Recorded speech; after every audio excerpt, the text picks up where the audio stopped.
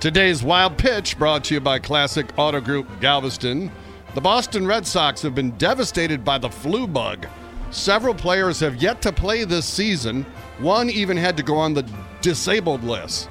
The Red Sox broadcaster, who had obviously interviewed players, had to leave in the middle of a game because he was sick. So the Bo Sox just completed a 4-game series in Detroit, and the Twins, who were going there next, demanded that the visiting locker room be sanitized and fumigated. Wow. Hey, this is not the first time the Tigers had to fumigate the locker room, Dean. No, the last time was after Prince Fielder left a floaty in the bathroom. Ew. It was not a good scene. That's today's Wild Pitch.